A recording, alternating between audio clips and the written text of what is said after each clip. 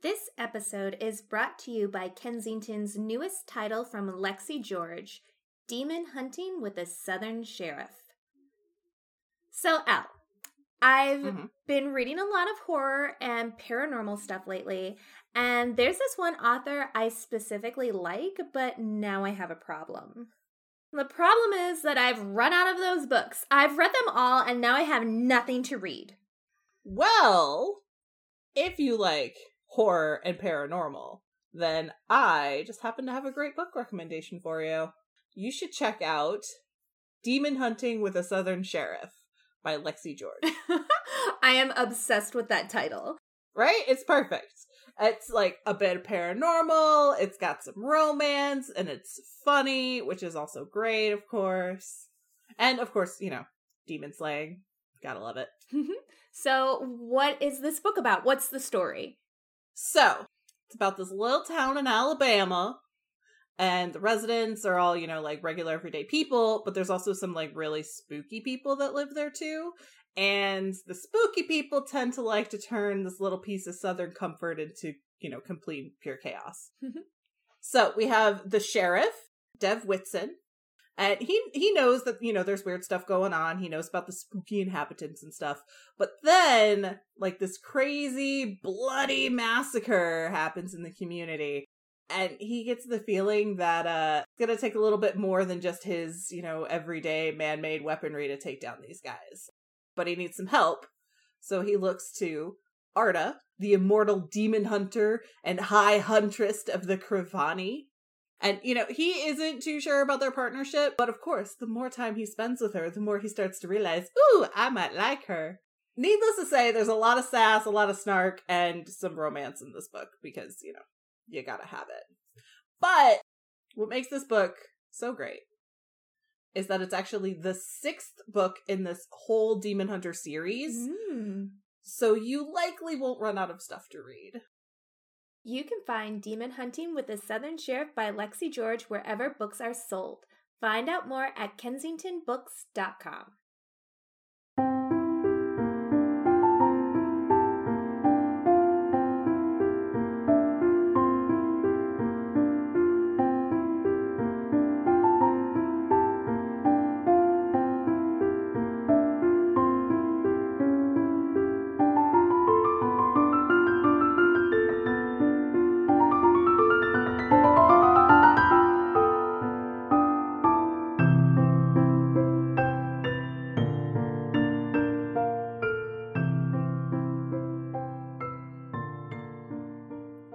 Hello, welcome to With Beyond Measure. My name's Katrina Mayer.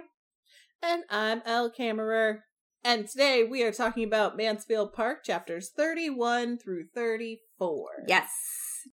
Which, just so you know, Katrina, because I know that your book goes in order from chapters 1 to the end. Some of our books don't do that. Oh. We have what we call volumes, where the chapters reset. What happened? Where's it reset? Right after chapter 31. Oh! Chapter 32 begins volume 3. Interesting.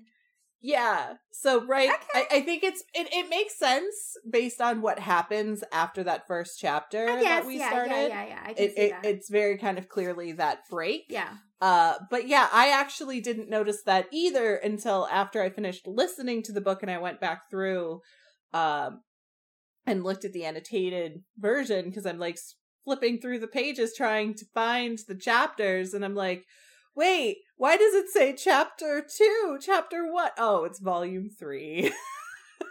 Well, that is very interesting. Book people, I'm just asking for consistency. That's all we want. I ask. Oh my gosh. And for all of your books to be the same height, if they're going to be part of a, like, series or a collection, that's the other thing we all ask for. And to stop putting random stickers on stuff. Especially if they're not removable. Sorry. Anyway. Today. Oh my gosh. So these 4 chapters are, I don't know about you, but they were an absolute roller coaster of emotions for me. Like, I was up, I was down, I was like, oh man, I was like shaking, I was like, oh my gosh. There's like stuff in here that is like not in the movie, At all. Like, the spirit of it is in the movie, but, like, not as detailed. And it was just like, holy crap, there's just so much. And of course, I barely remember, like, reading the book from 10 years ago. So I'm just like, oh, man, it was like reading it for the first time again. And I could just, like... What do you mean? I could just... You don't remember. That was the whole premise of this podcast. I mean, I, like, know the beats, but, like, I don't remember, all the details. And I just, like... Oh, God, I really felt for Fanny. And we'll get into it. You have the quick recap, so I'll let you start with that. But, like, I just really felt Fanny's, like, pain and her fear and, like, all of that, like, really hardcore. Like, this was, like, triggering. This was a triggering There's a lot. section. Yeah. There's a lot. Yeah. I would like to sum up this entire section as Henry Crawford doesn't take no for an answer. He's like, no means no. Like, we say that everyone. Here you go, Henry Crawford. No means no. No does not mean keep trying. Like, stop it. Stop also, it. Sir Thomas, like, I feel like you also need to kind of understand that no means no. Mm-hmm. Yeah. Yeah. But let me do the quick recap really quick. And there's going to be a lot that I'm not going to necessarily touch on in the quick recap that we're going to get into. So, starts off, Henry Crawford comes to Mansfield to tell Fanny the great thing that he did for her brother when they went to London, which was introduce him to the Admiral. They got all buddy-buddy. Turns out William got a promotion to, I believe, lieutenant. I don't know what any of that means. Lieutenant. Lieutenant? Lieutenant. I heard lieutenant. That must have been somebody weird reading it because it's legit lieutenant. Okay, cool. That helps. That helps. So either way, he got a promotion. Okay, Fanny is really, really happy. And then all within the same moment, she also starts to realize that Henry Crawford has feelings for her and wants to marry her. And she doesn't want that. And she pretty much tells him that, kind of, sort of. But he just keeps coming over. And eventually, because Fanny won't give him an answer, he goes to Sir Thomas. Ugh. And Sir Thomas is like, Fanny, Henry wants to marry you. And she's like, no. And he's like, what? And he gets really upset. Mm-hmm. And it's very kind of, it's sad at how upset he gets. And it's sad to kind of see how Fanny reacts. Also, Sir Thomas starts to kind of poke and prod and try to determine whether or not Fanny has a crush on one of her cousins. Mm-hmm. Yeah, he knows. But he tries to convince himself otherwise. Mm-hmm. And at that point, both Sir Thomas and Henry both decide that they're just going to keep on trying to get Fanny to marry him. Because in all honesty, and this is true, it's a good match because Fanny doesn't have any money. Henry has money. It's a good match, I guess, other than the fact that he's a trash king. Yeah. Yeah. Then Edmund comes home and hears of the news and doesn't really do much about it. No. But he is really upset at the fact that Mary is still around, because he doesn't want to deal with that pain and heartbreak, which is also Henry's fault. Like, yeah. And then Henry continues to bother Fanny. All of the men in this section were so disappointing for different ways. And then we have Mrs. Norris. Oh my goodness. Do we need to talk about her God. And the butler? Oh my God. I know. That is like so juicy. It was so juicy. Oh, there's also a really great annotation in here. Pretty much when we talk about, like, because when they're talking about William, Mrs. Bertram is like, oh yeah, I gave him 10 pounds, like, to help him out. And Mrs. Norris is like, oh yeah, I totally gave him some money too. And, like, you know, like, they're trying to compare, and like Mrs. Bertram is like, 10 pounds, that's like nothing. And Mrs. Norris is like, oh my goodness, 10 pounds, that's quite a bit. Like, you're so generous. And she's like, really, it's nothing. And according to a note somewhere, somebody asked Austen to kind of, like, talk a little bit more about that whole thing. And it turns out Austen says that Mrs. Norris only gave William 1 pound. It's like what you give children on, like, Christmas or whatever. Like, yeah. Mrs. Norris is clearly given less, even though she called her gift considerable, while Lady Bertram speaks of only £10. In his memoir, or in A Memoir of Jane Austen, her nephew states that his aunt, when asked for more information about her characters than is furnished in the novels, she stated that Mrs. Norris gave William £1. I love that anecdote. Okay, so I was thinking we could try something a little different. I want to run this by you, see how you feel. So, like, in your summation, it's, like, perfect. Essentially, this whole section is about Henry Crawford proposing to Fanny Price and her saying no over and over, like, constantly rejecting him. And, like, how the men at Mansfield Park are, like, reacting to this as well, which is not a positive way. That's this whole 4 chapters, basically. Yeah. I was thinking, instead of doing a chapter breakdown, what if we take it person by person and talk about the main players? So, like, we can combine Aunt Norris and Lady Bertram, Sir Thomas, Henry Crawford, and then Edmund. Yeah. Cool. I'm okay with that. Let's do it. I don't know what order you want to go in, though. Should we talk about Henry maybe first? Well, I feel like because Henry kind of spans the whole thing, Sir Thomas? I think. Yeah, I was going to say let's start with Sir Thomas, but just to set this off, I'll just kind of go through the series, the events that they happen. So Henry comes over with the news, and Fanny starts to get the feeling that she knows that he's going to ask her. He's pretty much saying, like, oh, hey, I really, really like you. Like, will you give me an answer? Will you give me something? And she gives him nothing. He's then invited to dinner, and more of the same happens. The next day, he shows up early in the morning, and Fanny does not go downstairs. She doesn't want to see him. That is when Sir Bertram comes to see her. Mm-hmm. So, let's talk about Sir Bertram. Yeah. We know that since he's been back, he has been, very generous. He's been really nice. He's been kind of proud, I guess, of Fanny and how she's grown into this nice young woman. And then he gets very disappointed. Yeah.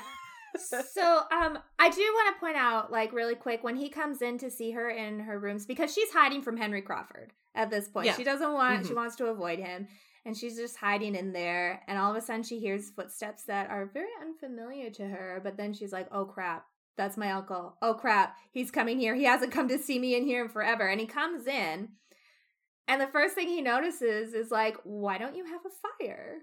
Mm-hmm. He's very, like, concerned about that, and, like, she mentions, like, oh, my Aunt Norris, blah, blah, blah. And he's like, ugh, he knows how she treats Fanny. And, like,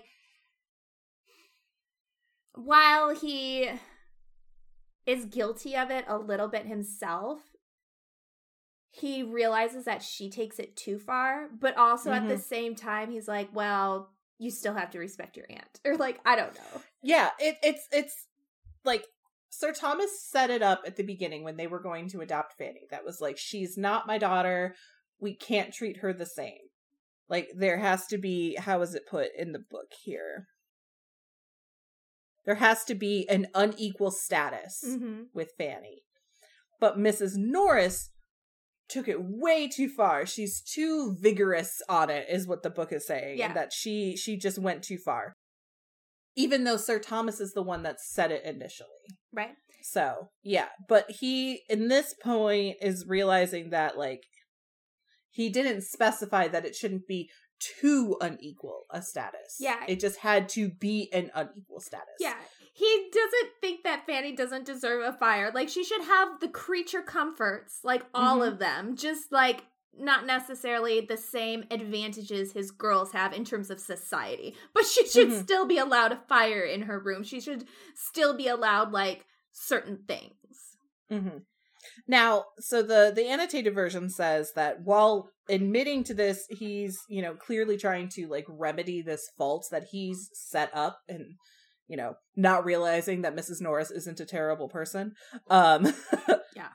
He assumed that she might treat Fanny with some respect, but apparently not. So while he's like doing all of this stuff, it shows that he has like this decency, this fair-mindedness to him. But at the same time, it also very clearly shows that he has this like distance from his family, and he's really unable to really see what's going on. Yeah. Because if he had been closer and not been so distant, he would have seen this years ago. Exactly. And went to remedy it. Yeah, he would have fixed it before he went to Antigua and disappeared for 2 years where it got worse. Right? Yeah. So yeah. This distance that he has and this inability to really see and read his family is also one of the reasons why he's really unable to see Fanny's point of view when it comes to Henry Crawford. 100%.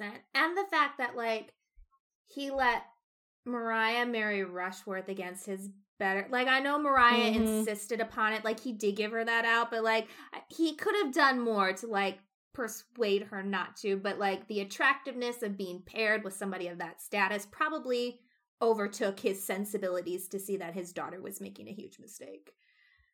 But he's like he's not learning from it because he's doing it again right now with Fanny. Oh, yeah. So he's in the room, they're talking about the fire, he's like having these realizations, he's like, oh God, what have I done? Okay, well, Fanny, let me come tell you the great news. Henry Crawford wants to marry you. And she's like, I can't. No, please, no, I can't marry him. And he's like trying to figure out why at first. And she just keeps insisting that it's not a good match. And he's like, but Fanny, like, no one of this wealth or fortune is gonna come along again. And he's very confused. Yeah. And then he starts to kind of weasel out what you were saying in your recap, like, are you in love with one of my sons? Well, so No, he doesn't he's say pretty that much outright, like, but yeah. no, what he does instead is like, oh, pretty much like, do you find yourself attached to somebody else? Yeah. But doesn't go any further. And she's just like, no. Because in his mind, it's like the only other people she could find herself attached to would be his sons. Yeah. Because Henry and Thomas and Edmund are the only unmarried men she knows. Yeah. And so he like goes through it because he's like, well, Tom, like, or no, he's like going on this tirade about how wonderful it is that a man as young as Henry Crawford would want to get married. Men these days should be getting married young. I've always been in favor of men getting married young. Like, it's what's the best thing for them. If my son could do that, but obviously he's not. He's like out there fucking ladies left and right. He knows he's not stupid. And then he's like, and then the only other person is Edmund. Like, Edmund would actually, and then like he stops. And then he like makes the look and he's like, and he drops it at that point. So there's a couple of different places where he is trying to read Fanny, and props to Fanny for not letting out her truth, because we all know that she has a crush on Edmund. I mean, it's pretty much flat out said in here. Yeah, her attachment. She would rather die than own the truth. Yeah, which is that she loves Edmund. Young as you are and have seen scarcely anyone, it is hardly possible that your affections, ... And at that point, he pauses, and he sees Fanny start to say no, though she doesn't actually say anything, but she blushes. And then it says, that, however, in so modest a girl, might be compatible with innocence, meaning she's blushing because how dare he assume that she has these affections. So it's just like she's embarrassed that somebody would even think she has a crush on someone. And choosing at least to appear satisfied, in that he is choosing to believe that her blush means that she is so innocent. How dare he think that? Yes. He chooses it. No, I know. That is quite out of the question. Quite impossible. Well, there is nothing more to be said. That means it is quite unquestionable that you fall in love with one of my sons, because we've known from the beginning that that wasn't something that anybody wanted. Nobody wanted Fanny to fall in love with Tom or Edmund. And this entire exchange here, this whole thing where he's then going on about like Tom and Edmund and everything, really sounds more like, I don't want you to fall in love with one of my sons. It is disgusting. It disturbs me. It's out of the question. I hate it. Don't do it. Well, I shouldn't say disgusting. I meant to say disturbed. Mm-hmm. Disgusting isn't in here. That's just the word that came out of my mouth. So take that back. But he doesn't want this to happen at all. It's not something that he wants to happen at all. So just to confirm what he has chosen to believe, he then goes on to talk about Tom and how Tom is like out there screwing around and everything like that, to then see Fanny's reaction. And then he starts talking about Edmund and how he wishes Edmund would get married and that Edmund is more likely to get married young and everything like that. And then again, watches her reaction. And yeah, she's really, really good at holding back, because he doesn't take anything from her, like doesn't get any of the ideas from her or anything like that. He's, at the end of this conversation, he believes that Fanny does not have a crush on either one of his sons. Yeah, well, because he also says, when he talks about Edmund, he's like, well, I see Edmund likes this other person, which he's talking about Mary Crawford. And he's like, Fanny, do you see that too? And she's like, yes. And that's what satisfies him in the end, is like Edmund has an attachment elsewhere. And so like, even if Fanny had feelings for Edmund, he's taking solace in the fact that Edmund has feelings for Mary Crawford, and then nothing can happen. So out of danger. But then he has to move on to like figure out, once that is settled, he calms down a little bit. Because like he's up and down in this section. So like he calms down a little bit once he's like talked himself out of like the possibility of her being in love with his sons. And then he's like trying to figure out what could deter you from wanting to be with Henry Crawford. Does he have a bad temper or something like that? And she says no. She doesn't have a problem with his temperament, but it's his, she doesn't say it's his principles. She doesn't like talk about all the stuff he saw when he wasn't there, because that would implicate Julia and Mariah in wrongdoing. And she's like, well, I'm not going to sell out my cousins. Like, first of all, that's like not fair play. They're not here to defend themselves. But second of all, like, how embarrassing to have to tell my uncle all the shit that went down when I can't even talk to him about regular stuff. Yeah. And I do want to say that, like, I appreciate the fact that Fanny, like, doesn't throw her cousins under the bus, but at the same time, I really wish that she would say something to kind of indicate, even if she just says something like, I don't know, just like maybe she's heard something about how he is with women, or, you know, something, because she could always play it off as like something's come up when talking with Mary and things like that. But Fanny Price doesn't lie. No. Well, except for when she doesn't indicate that she's in love with Edmund. Outside of that, she doesn't lie. I just feel like she knows that Henry Henry's a charmer. He can ingratiate himself to everybody, and he has like ingratiated himself so much to this family that it doesn't matter what she says. And I think she knows that. So what's the point of like throwing her cousins under the bus and creating a lot more trouble when she's just going to take it on herself, because he's already mad. So yeah. Well, so one of the things the book notes, the annotated version notes, is that Henry really is a charmer, and like he has ingratiated himself so much into this family, so much so that it's a little odd that Sir Thomas is so insistent that Fanny takes on this marriage, especially because he himself has only known Henry for about a month or so. Yeah. And that just leads us to believe that the only reason why Sir Thomas even likes him is because he has social status, he has money, and he has really good surface manners and agreeableness. Yeah. Yeah, he really doesn't know anything else about him at all. No.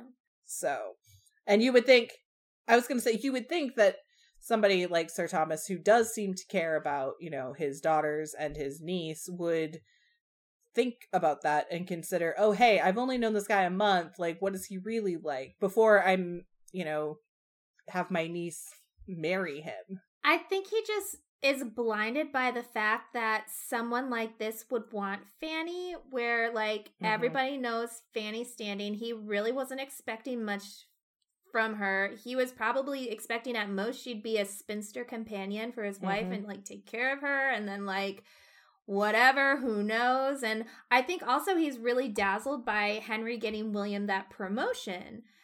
Yeah. And, like, he's like, he did this for you. And, like, he knows that that's no small feat. Although, like, Henry's connection to the Admiral, obviously, like, it wasn't that much of a feat for Henry. But, like, from an outsider's perspective, that is no small feat to, like, do something like that. Because he's even like, Fanny, I don't even know if I could have gotten him that kind of promotion in any span of time. Like, who knows how long it could have taken someone like me. And Henry Crawford did this, and he did it for you.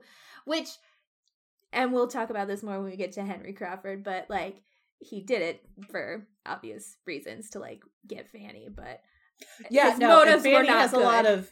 Fanny has a lot of emotions around that. Yeah. And Fanny, and to come back to talking about Sir Thomas, like Fanny has a lot of emotions around how Sir Thomas is reacting to all of this too, because he is bringing up constantly, like, look at what he did for your brother. Look at what this marriage could do for your family. Like, he has money. He has social connections. What could this do to your family? And Fanny pretty much just breaks it down to, okay, well, you know, like, this is a really good opportunity. And if I don't take it, I don't have other prospects. And that means I am going to be stuck here.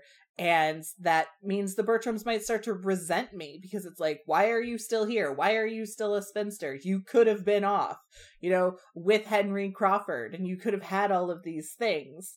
And she just starts to realize that, you know, like, her future here at Mansfield Park could be worse off because of this. Worse off, or, like, worse than that. But, so after he asks what could possibly be this, what could possibly deter her from him, and her having the internal struggle of not selling out her cousins, there is this, in my book, it is like, it's in two parts of the book. It's on different pages, but if you put it together, it would be over a page of him just laying into her all of the upset, like, how ungrateful she is. Like, it was so hard to read. There's just, like, a couple parts that I highlighted that, like, were just particularly difficult. So he says, "For I had, Fanny, as I think my behavior must have shown, formed a very favorable opinion of you from the period of my return to England. I had thought you particularly free from willfulness of temper, self-conceit, and every tendency to that independence of spirit which prevails so much in modern days, even in young women, and in which young women is offensive and disgusting beyond all common offense. But you have now shown me that you can be willful and perverse, and that you can and will decide for yourself without any consideration or deference to those who have surely some right to guide you, without even asking them their advice. You have shown yourself very, very different from anything that I had imagined. The advantage or disadvantage of your family, of your parents, your brothers and sisters, never seems to have had a moment's share in your thoughts on this occasion. How they might be benefited, blah, blah, blah. You think only of yourself, and because you do not feel from Mr. Crawford exactly what a young, heated fancy imagines to be necessary for happiness, you resolve to refuse him at once." It's so sad in these. It's just, I don't know, it's really heartbreaking, like, how he, like, says all these nice things about her, and then he takes it all back because of this one thing that she doesn't want to do. And then he brings up, like, Julia and Mariah, and, like, if, you know, Mariah's off with Rushworth, and, like, that's weird, I'll admit that, but, like, I would have given him to Julia, like. Yeah, which...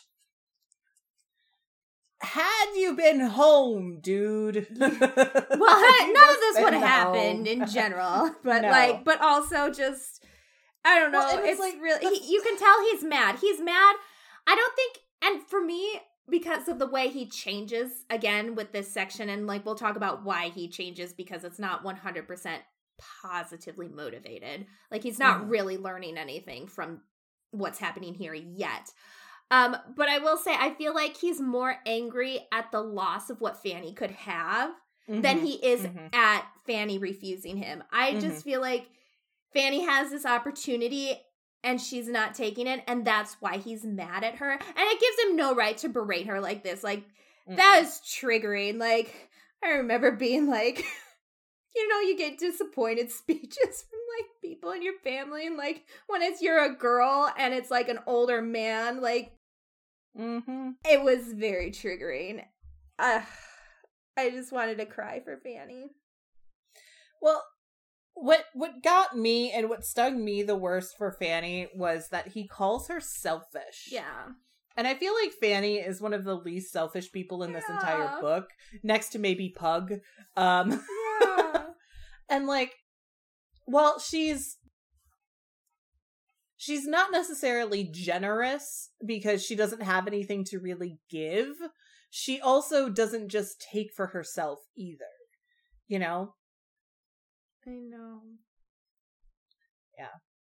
Yeah, no, it's so sad. Like, he has to stop himself too when he's berating her. Like, he stops in the middle of it because he's like, okay, well, I can't make you do anything. You don't owe me anything because you're not my child. But, you know, I thought you would have, like, done something about this. And he only stops when he sees, like, Fanny just crying, like she's inconsolable at this point. She's just crying so hard. He's like, okay, I'm mad, but she's crying. I can't take this. So, like, you know, he calms himself down a little bit, but Fanny's just, it's too late. Like, all the damage has been done. And, like, Fanny's sitting there crying, and she's just like, all of the things that he called me, self-willed, obstinate, selfish, and ungrateful, he thought her all of this. She had deceived his expectations. She had lost his good opinion. What was to become of her? She's not crying because he's yelling at her. She's crying because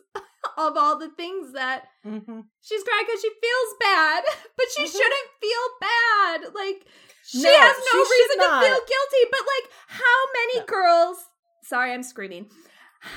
But I'm so mad. Like, how many girls throughout all of history have been, like, yelled at and screamed at in this way for not doing something, not pleasing your family, because that's what's expected of you as a girl.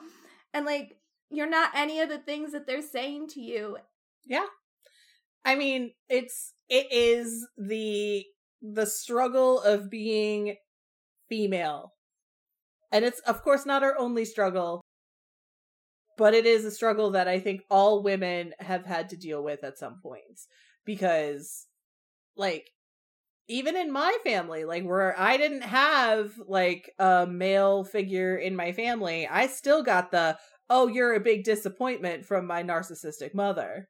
You know? So it's like, and actually, in my family, the women were worse at this than any of the men were, in terms of your disappointment, like, screw you, you're terrible, like, how dare you do this to us. Like, it is something we all have gone through at some point, and it sucks. It does. And hopefully it's like women starting to realize that this is something we've all gone through, and, you know, seeing it, we don't take that and then put it on our own daughters.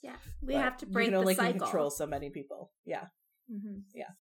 Like, I could never, ever see myself doing that to a young girl. Like, my daughter, not that I have one or will have one, but, like, I could never do that. Like, I don't think there could be a thing in the world my potential possible child could do that would make me say, you are such a disappointment to me. How dare you? Like, shame on you. 'Cause, like, whatever they do, that's what they want to do. That's their choice, you know? And I feel like that isn't where Sir Thomas is in this right now. He hasn't realized that, you know, this is Fanny's choice and he needs to respect that. And I hope that he gets to that point, especially because we know the end pairing of this, and we know how he feels right now about how that end pairing is going to turn out. Yeah. Like, I'm waiting to see what happens with Sir Thomas when we get to the point where Edmund and Fanny get together, because, like, is this going to be a Mr. Tilney situation? Or a General Tilney situation? Like, what's going on here? Yeah. So we'll have to see what happens with the end of the book, for sure. I'm waiting to see how Sir Thomas finally shifts into, if he shifts into, oh, hey, this is Fanny's choice. And it's, I need to respect that. Yeah. To the extent that, he would respect that. I hope. Again, I don't know. Yeah. Well, so I feel like we're wrapping up Sir Thomas. But to like put the wrap on him because like, she's crying so much. He's like calming down a bit, and he just like reminds himself, you know what? Fanny is a young, innocent. Yes, she has been like kept like in this certain state of mind for a long time. This is the first time a man has shown her attention. It's a lot for her. She's like timid. He comes on really strong. I'm just gonna like leave it. And maybe with time, she'll realize that this is a great thing and there'll be no need for fuss. And that's what stops him. What stops him is the hope that maybe she'll relent if Henry Crawford keeps trying. Yeah. And not that he's like fully encouraging him to try, but he's not discouraging him either. He just like lets Henry Crawford kind of like guide the situation. He's like, I'm not going to say anything to Fanny. Like, it is what it is. Like, maybe if I be nice about it, she'll calm down and like everything will work out. That is what stops him, not Fanny being upset and not wanting to marry him. And it's so problematic. Well, so not only does Sir Thomas decide he's just going to let Henry do his thing and not bring it up and not talk about it or do anything with it, he's also not going to tell the women in the family about it. And that's actually a really nice thing to do. Yeah, that is a good thing. Now, you would hope that by telling the women would support Fanny, but we know these women. That is not the case. Like, Mrs. Norris would just be completely flabbergasted that Fanny refuses to do this. Well, while we're here, let's just talk about them really quick because I think that was my transition. Yeah, that's so perfect because yes, this happens right now. We know how they'll react, but then tell everybody what happens at the end of this section.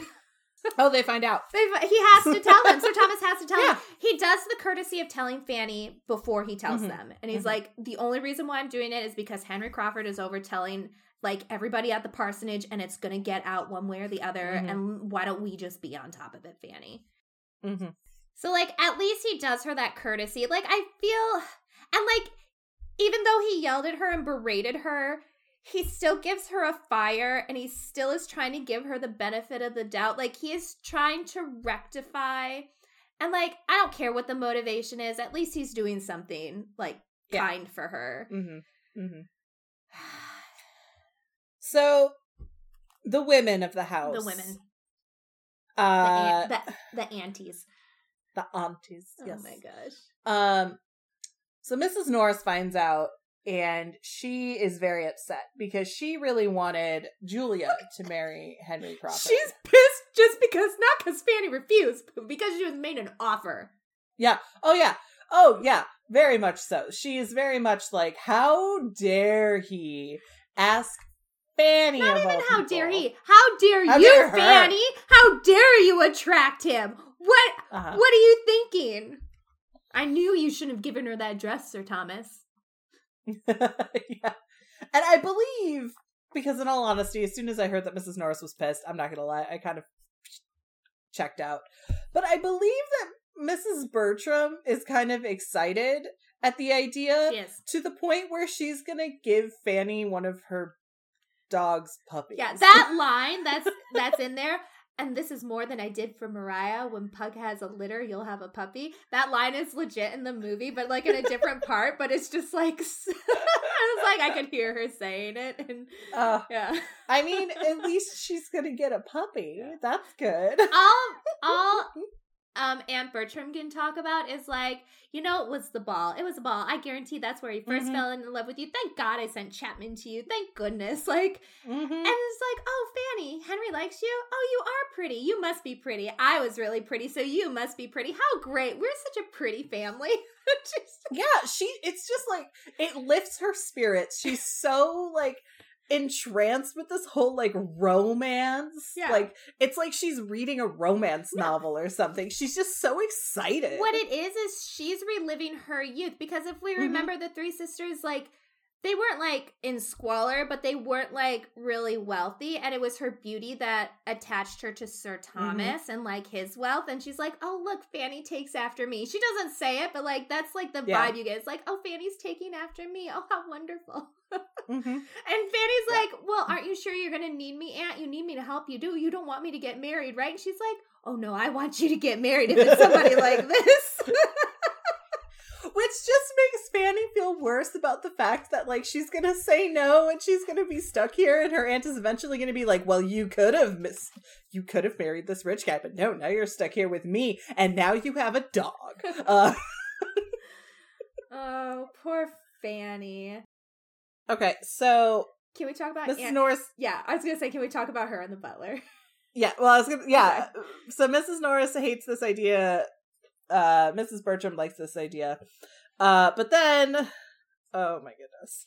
Let me find my tab. I think this is before they find out, though. Like, this is like when, so Henry Crawford comes over multiple times to like try to convince Fanny to marry him, which is like Henry Crawford no means no. But he like keeps doing it. And this is before Aunt Norris knows that he's made a proposal. So to set it up, they're having breakfast. Henry Crawford comes over. He's talking to Sir Thomas. And then the butler comes in where Aunt Norris and Fanny are eating breakfast. And he's like, hey, Fanny, Sir Thomas wants to see you. The butler, whose name is Badley. Badley. Yep. And Mrs. Norris is like, stay, Fanny, stay. What are you about? Where are you going? Don't be in such a hurry. Depend on it, it is not you that are wanted. Depend upon it, it is me. Looking at the butler. Of course he would want me. And then Badley's like, no, ma'am, it is Miss Price. I am certain of it being Miss Price. And there was a half smile with the words, which meant I do not think you would answer to the purpose at all. Badley knows what's going down. Like, you can't keep anything from your butler. And he's just like, yeah, Mrs. Norris, this young guy don't want you. So... Mrs. Norris, who frequently tries to dictate or interfere with the servants, is undoubtedly very unpopular among them. Normally, however, their position means they cannot argue or answer back. So Badley probably relishes in the opportunity to confound Mrs. Norris while strictly performing his duties, which is very clearly stated by the smile. I just love it. I love it. I don't think you could get a bigger fuck you. I know. To Mrs. Norris. It's like just so subtle, but it's so good. So just like one more Mrs. Norris thing, really quick, while we're on that topic. So prior to like Badley getting his, getting that stab in, they're having dinner the night before, and Fanny had been upset again, and Sir Thomas was like, go for a walk in the shrubbery, like, clear your head, get out, get some air. It was like after like the big, I'm disappointed in you speech. And so he's like, just go do that, Fanny. Like, it's fine. And then they're all at dinner. Mrs. Norris is there. Mrs. Norris is like, Fanny went out today? Well, why didn't Fanny come to my house? Like, I needed her to run this errand. I'm so busy all the time. She could have run this errand for me. How dare you, Fanny? And Sir Thomas is like, shut the fuck up. And he's like, no, I told her to go into the shrubbery. Like, I told her what to do. She was following my orders. And she's like, well, Fanny should have just thought of it. Yeah. He's just like... which, I'm so sorry, but that right there just screams things that, like, my aunt would say. Like, you should have just thought of it. Like, you should have just considered me. Like, even though you were doing something else that had absolutely nothing to do with me, how dare you not think of me in this moment? And I was just like, that triggered me. Yeah. That whole thing triggered me. But it was, Sir Thomas was like, the garden is drier right now, so I sent her to the garden. Sir Thomas, you clearly don't know how dry it is between here and my house. Like, what the fuck? He's like trying to like show respect because like, he can't knock her down in front of Fanny because then like Fanny might start not showing her respect. Like, not that she would, but like this is his thought process because it always has been. And he's like trying to change the subject and she won't let it go. He's just like, why am I here? I'm going back to Antigua. I can't do this.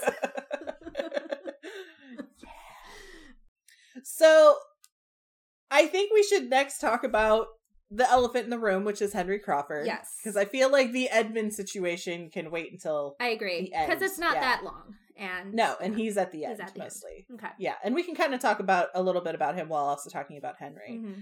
So yeah, this whole thing starts off with Henry coming in and being like, hey, look at this promotion I helped your brother get. Like, I did this really awesome thing, and yeah. Marry me? Please? My sister's really into it. Oh my god, it's a Crimson Peak situation! It's Crimson Peak, guys! I think we've already established that that's the film, not the book. Oh my god, it's Crimson Peak. No. I regret having you watch that film. Everything's Crimson Peak now. Okay. Okay. Sorry. Anyway. So, yeah. Henry. He's just there all the time, as often as he can be, flirting, not taking the hint. Like, Fanny is very clearly, like, avoiding conversations with him, not replying to him, looking to start conversations with other people, physically turning away from him, trying to get up and walk away from the table, and he grabs her hand and moves her back, which is actually what she does when he first comes by, and she's really excited about this news. So he comes over, and it's Fanny and Lady Bertram eating breakfast, and Lady Bertram goes to leave. So then Henry and Fanny can be in the dining room talking about this promotion that William got. And she hears Sir Thomas in the hallway talking to a servant, and she's really excited, and she wants to go and share the news. He takes her hand, which is not cool, because first of all, he is grabbing her and touching her and moving her without her consent, but also just, like, at the time, like, touching hands with another person unless you were, like, assisting them, aka the hand scene in Pride and Prejudice, like, he got away with that shit because he was assisting her into the carriage and then freaked out. Henry was not doing any of that. No. So, like, he shouldn't have grabbed her hand. But he grabbed her hand and pretty much, like, physically moved her back to sit down. Mm-hmm. And at that moment, she's like, oh, shit. He wants to talk to me about other stuff. He's touching my hand. Fuck. I need an adult. Yeah. And actually, like, it did not occur to me until, like, I was going through my notes that that they were alone in this room together. I thought that Lady Bertram was there the whole time. No, she left. She left. Tell my husband that Henry Crawford's here. Yeah. Which, you don't do that. Like, so it just kind of shows, like, how, like, totally detached she is. Mm-hmm.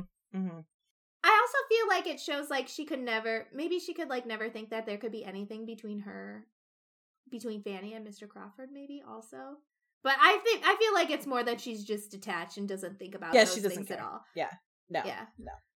But so one of the things that's we get in these chapters is we get Henry's thoughts and feelings, and we get Fanny's at the same time. So we get Henry's being like, "Oh, she can't go away from me right now. I can't, come back." And then he pulls her down, and then Fanny's just like, "Oh fuck." Yeah. Like, so we're getting these conflicting feelings here. But yeah, it's like right from that moment she starts to realize, oh, he likes me and he's going to ask to marry me. Not even that. Like, he basically flat out asked her in that breakfast nook, and she said no. I'm trying to find that. Yeah. So, like, just to, like, go through his timeline just really quick, is he comes over, tells the news about William, says he's in love with her, she leaves. She tries to avoid him. He gets invited back to dinner. And he's trying to make conversation with her, and she's, like, trying to deter him. He gives her a letter from Mary, his sister, and Mary's basically like, oh, great, we're going to be sisters. Congratulations. I'm so glad you're engaged to my brother. And she's like, the fuck? I didn't say any of this. And she has to write back to her, and it's, like, really weird and awkward. And so she gives it to him to give to her. And then after that, he leaves, and then it's the next day. Sir Thomas comes up and is like, I heard Henry Crawford did this, and like all that happens. And he's like, well, fine. I can't keep him away from Met forever. You're going to have to talk to him at some point. And then he comes back, and like, he like, that's the breakfast scene with Mrs. Norris, and like, she gets called in. So he goes into the room. It's Henry Crawford there. And again, they're alone. They're alone again. And like, that whole section is him begging her to marry him, and like he like is like saying all these nice things about her to her, all this. She keeps saying no. He like goes into it more deeply. She keeps saying no, and then he pulls out the big guns. He's like, well, look what I did for your brother. And it's just like, oh, which he actually kind of, no, he doesn't bring it up, but in that first breakfast scene, Fanny starts to put those pieces together. She's like, oh, he did this great thing for William, and he wants me to marry him. Like, is he gonna hold this against me? Is this something I owe him because of what he did for William? Yeah. So that's where I was getting at. Like, there's this whole like thing internally with her at the beginning of this, and then Sir Thomas brings it up when he's berating her, and then like we come into this next scene, and yeah, and it's just so interesting because Fanny has this internal dialogue where she's just like, all of this is only to make me forget about what he was. He was no longer the Mr. Crawford from the theater. He was no longer the Mr. Crawford courting Julia. He was no longer the Mr. Crawford like flirting with Mariah. Now he's the Mr. Crawford who gets promotions for my brother. Like, you can't, she's like, you can't, one good thing can't replace all those bad things. Well, and the sad part is that, going back to what we were saying about Sir Thomas, is that Sir Thomas has only seen these good things. So, like, she literally doesn't have anybody else to talk to about this or to kind of see her point of view in this, because the only other person that knows about all of these terrible things that she could talk to is Edmund, and he's not there. Yeah. So he's like, okay, fine. You know what? You know what's gonna like get you to like me? Absence. Absence makes the heart grow fonder. So peace out, Fanny. I'll give you a break for a little bit, but I'll be back. So I want to talk a little bit about Henry and just how he keeps taking these no's and turning them into maybes or pieces of Fanny that he's attracted to and stuff like that. And it's just like over and over and over again, all of these no's. He's like, well, it's her, you know, her good nature. It's her being, you know, this innocent person and stuff like that. And it's really annoying, dude. Just take no for an answer, for fuck's sake. I know. So he goes away thinking, okay, if I give her a break, maybe she'll come around. And Sir Thomas is like, well, I'm not gonna, I'll wait to see what happened. And the next day comes along, and Sir Thomas goes up to Fanny. He's like, so how did yesterday go? She's like, I'm not marrying him. Like, Sir Thomas, no means no. Yeah, seriously. She's like, I can't. She's like, I know he's paying me a great compliment. I feel undeservedly honored. But I am so convinced, like, it will never be in my power. She gets cut off, but she's like, I'll never be able to accept him. And he's like, stops her. He's like, because he doesn't want her to spiral again. He's like, you know what? No. Don't worry about it. You know what? It's okay. I believe you, Fanny. And I will say no more about it from this hour on. If your inclinations change, great. Just let me know. But you know what? I'm just going to leave you. I'm going to leave you to your thoughts. Everything's cool. It's cool. It's like he's backing away from like a ticking time bomb. He's like, it's cool, Fanny. It's cool. Don't freak out. It's okay. Don't cry. Okay. But then he also goes in, like, while he's still saying, like, okay, Fanny, I believe you. It's fine. I'm not going to force you. I can't force you. I won't do it. But, you know, think about, like, Mr. Crawford trying to convince you, like, no man like that would ever take the pains to, like, do this. Like, even though, like, you don't want him and you think yourself incompatible, like, look at all that he's doing. Therefore, just so you know, Fanny, like, all of this is at his own risk. I'm staying out of it. You're gonna see him. I'm gonna let him see you, but that's it. And it's just like, no, Sir Thomas, what you need to do is tell Henry to go away forever. That's the correct thing to do, but you're not. Mm-hmm. You're just letting him keep coming in and distressing your niece even more. Mm-hmm. And if you perhaps did tell Henry Crawford to go fuck himself and leave, then maybe he and Mary would leave the area, and then Edmund wouldn't have to see Mary when he comes home. Yes, so let's go ahead and transition to Edmund, because all that happens at the end of that section is like they tell the aunts, and we've already talked about them. Mm-hmm. So chapter 34, which was the last chapter for this section, starts off that Edmund had great things to hear on his return. So great. So great. So great. It's great. And the best part is that he happened to see Henry and Mary walking around, and he's First like, people. crap, I thought I was gone for long enough that she would be gone by now. He purposefully stayed away. He purposefully stayed away extra time so he wouldn't have to see her. Exactly. He flat out says that. And, you know, here we go again. But she's Henry being fucking nice. shit up. But she's being nice to him. Like, she waves to him, and he's like, oh, okay. Maybe there's hope. Like, he just keeps getting sucked back in. Edmund! It's because they don't communicate. Edmund. But that's all we see between Edmund and Mary. Yes. Because Mary is, like, not in this. She's never invited over. No, this is Henry and Fanny time, which nobody wants.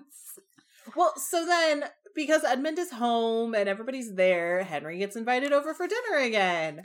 Yes. And Fanny has to awkwardly sit there and deal with his crap, and she's trying to, like, pull away and everything like that. Well, first, Edmund finds out about William's promotion, and then Edmund gets told privately by Sir Thomas about Henry's proposal. Mm-hmm. And Edmund is, like, happy about it. And then he like takes the dinner that you're talking about to observe what's going on. And the dinner to what happens after the dinner in the parlor is just like a whole fucking shit show. Well, so one of the things with Edmund and being happy about this potential marriage is that he knows the type of person that Henry is. Or at least he should know. But he was so distracted by Mary throughout that whole thing, throughout the shrubbery, throughout the play, that did he actually pay attention? Because it's sounding like he wasn't paying attention. It's sounding like he doesn't think that Henry is the trash king that he is. No, he has to. I feel like he knew, because he didn't want them to do the play and the whole thing with Mariah. But here's the thing. He didn't want them to do the play because the play was scandalous, not because Mariah would be acting opposite of Henry. But then he would see them acting. I don't know. I feel like... Is Edmund really this dumb? He must be. See, I told you. He's like baby fuckboy. He doesn't understand. He doesn't understand. Clearly he doesn't understand, because like he comes in and he like goes to Fanny and he like takes her hand again. Here we go, touching.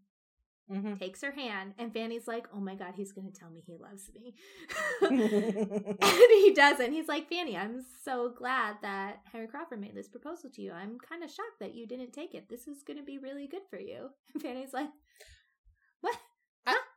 I will say this about touching between Fanny and Edmund, though. Because they're family, it's a little less of a thing. But Fanny isn't taking it that way. No, of course not. I don't know.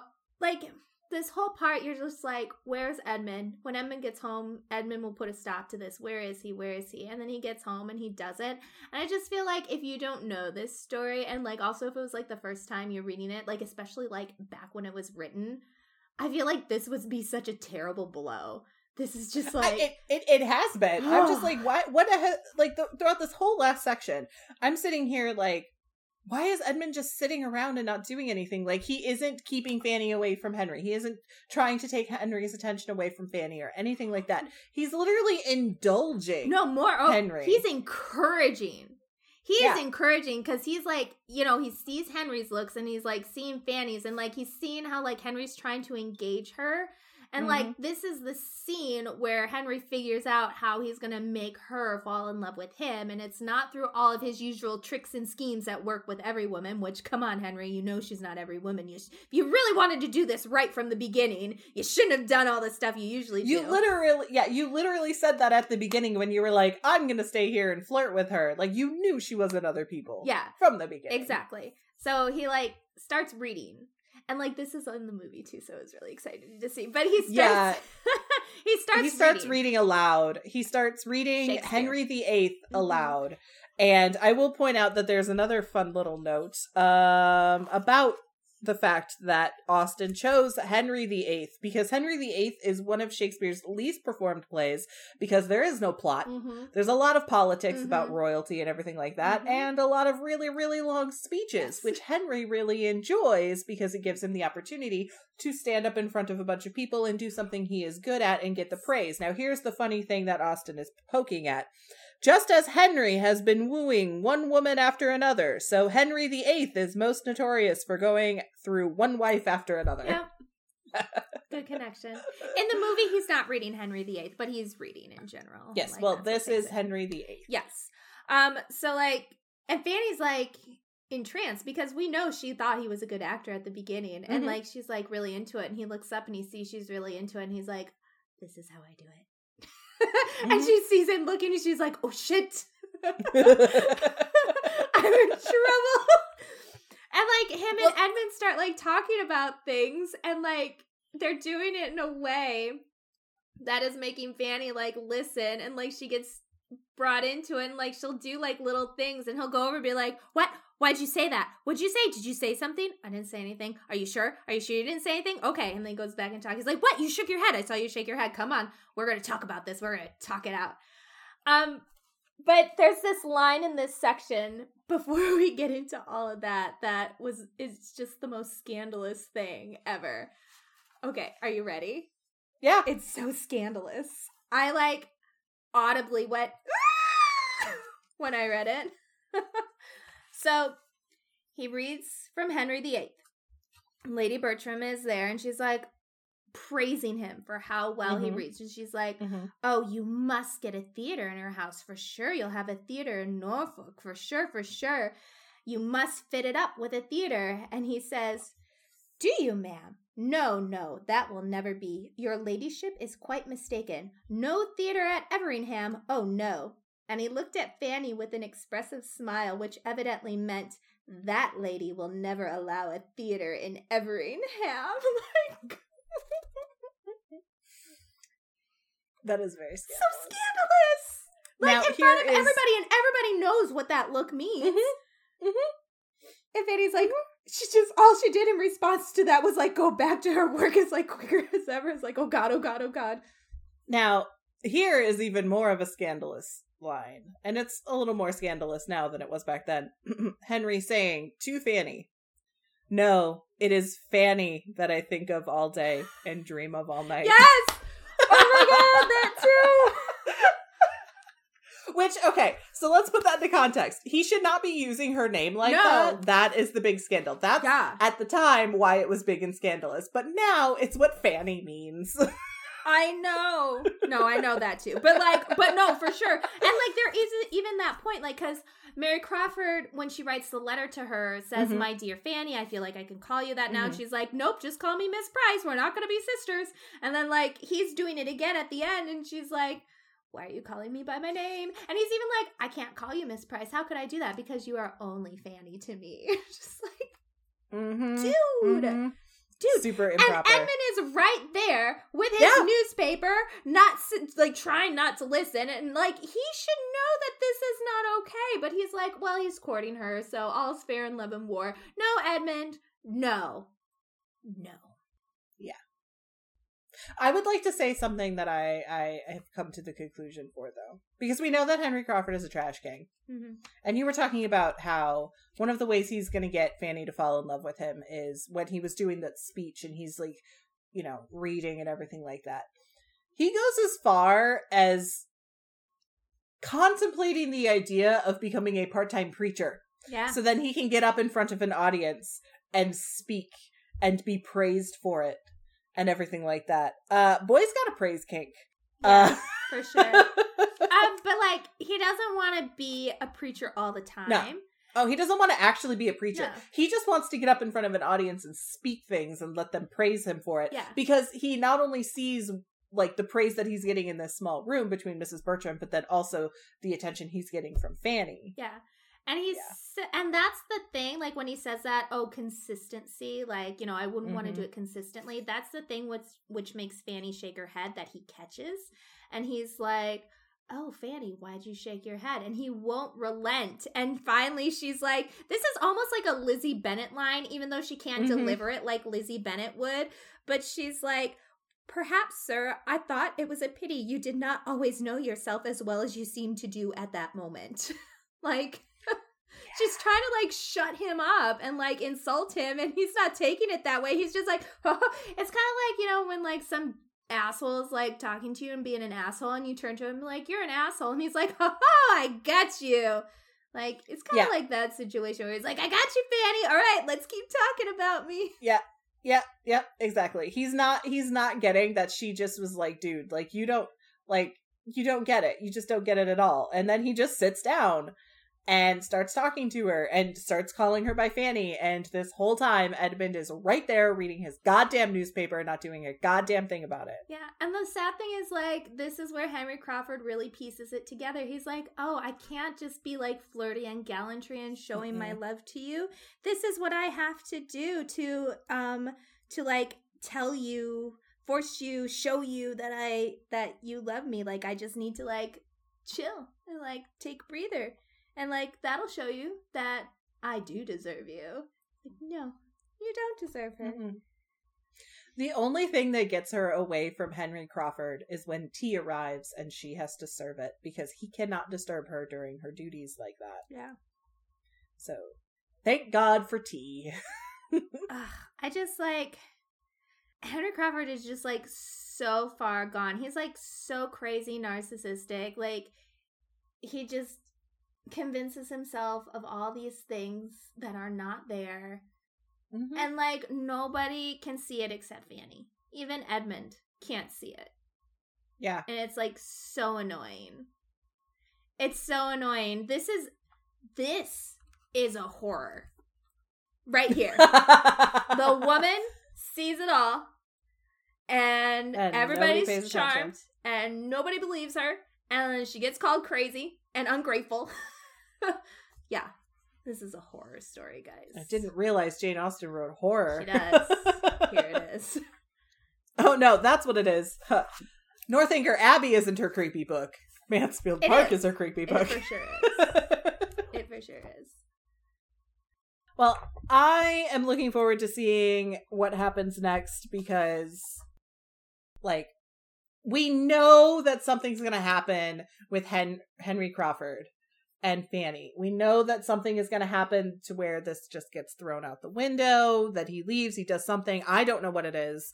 And I'm ready to start seeing the Edmund Fanny stuff coming together. Yeah. Though I have a funny feeling, given how much we have left, it might be like a Knightley Emma situation where it's kind of just like all of a sudden Knightley's like, Emma, I love you. And she's like, oh, hey, I love you too. BT dubs, I can't live in all of that stuff.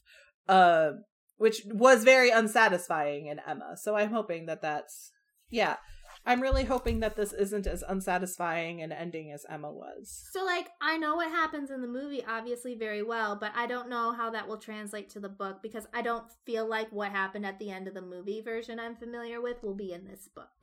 So, and I can't remember. I can't remember what the scandal is that sends him away. I don't know. I'm excited to see, though. So, next week, we will be talking about chapters 35 through 38. Yes. It's another 4-chapter bit. Yep. And we'll see what happens. For the love of God, I hope there's less Henry. I know. Well, no. We need more Henry so that we can see, like, what happens to him.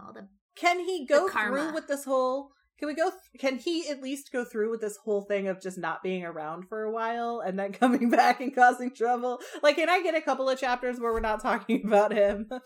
I don't know. I can't remember. I feel like there's one big thing that happens before he goes away, and then when he goes away something else happens, and that's when the reckoning comes. But again, that's based on the movie.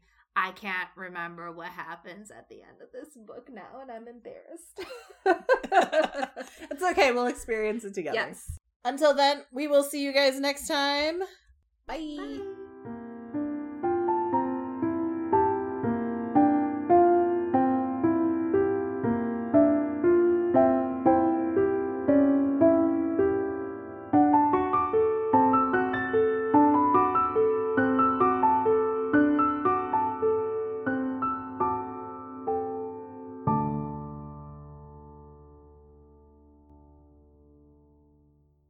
Wit Beyond Measure is hosted by me, Katrina Mayer. And me, Elle Kammerer. We're part of the Frolic Podcast Network. Find more podcasts you'll love at frolic.media/podcasts. Our music was composed by Shane Ivers, and our artwork was created by the beautiful and talented Katie Keneally. You can find us wherever you listen to podcasts, or you can find us on our website at witbeyondmeasure.com, or follow us on Instagram for all of our updates, memes, and just fun stuff. Our handle is at WBM Podcast. I'm going to say that again. It's WBM Podcast.